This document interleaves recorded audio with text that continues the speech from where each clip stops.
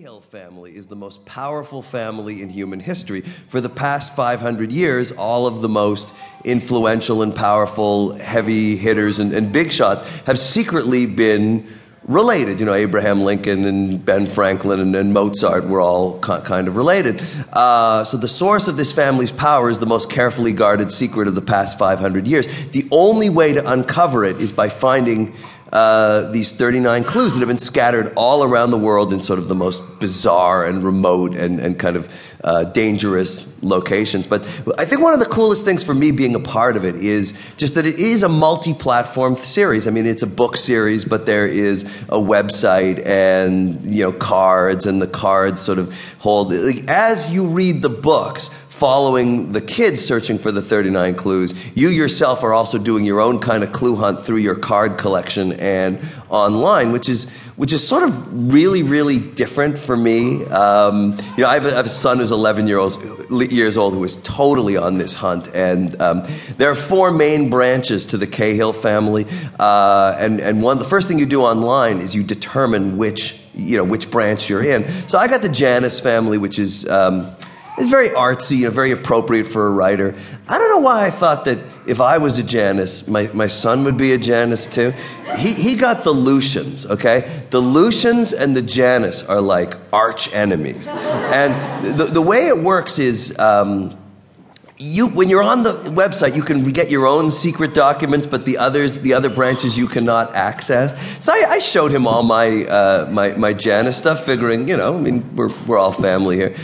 When he is on the Lucian stuff, I am not even allowed in the room, you know? So it's really kind of cool. This fictional series I'm a part of has kind of created this civil war within our own house. Yikes.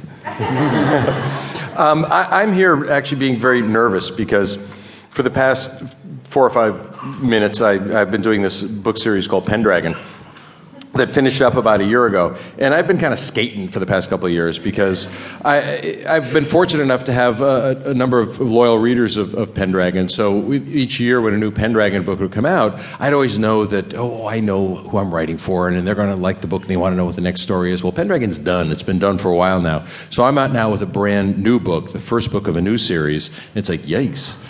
Here we go again. I've got to start all over again. And what I wrote is a first book in a trilogy called, the trilogy is called Morpheus Road. The first book is called The Light.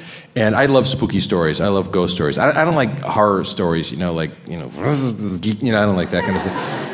That doesn't do it for me. But I do like spooky ghost stories, as evidenced by the fact that for years I made this TV show on Nickelodeon called Are You Afraid of the Dark? And I did. You remember Are You Afraid of the Dark? And I made a movie for Disney, Tower of Terror. But I got away from that for a number of years between writing Pendragon and this TV series Flight 29 Down that I did in Hawaii. And Neil knows Hawaii because he's all tan from being in Hawaii for a long time.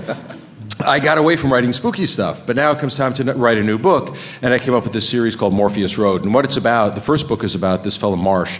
He's about 16 years old, and he's a kid that's he's kind of trapped in childhood a little bit. He's had some rough times in his life, and he doesn't really want to grow up that much, and he likes drawing graphic novels, and he likes playing games and building rockets, and he's got this best friend Cooper, who is really just the opposite of that, who's all into girls and wants to have fun.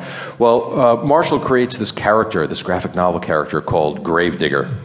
And he looks exactly what you would think someone named Gravedigger would look like. He's kind of a scary-looking guy. And it takes place over 1 week, the first week of summer vacation. And Marsh is all alone. His father's away on a business trip. His friend Cooper actually goes up to stay at their lake house. And things start happening to him. He starts being haunted. It starts pretty small at first. It's just kind of spooky sounds or things that he sees, things that can be explained away. But little by little, it keeps growing and growing and growing. And Marsh doesn't know it, that he's in the first of 3 books. And it will keep growing and growing and growing and growing. So the first book of the Morpheus Road trilogy just came out on Tuesday. So I'm very nervous about this. So hopefully people like it.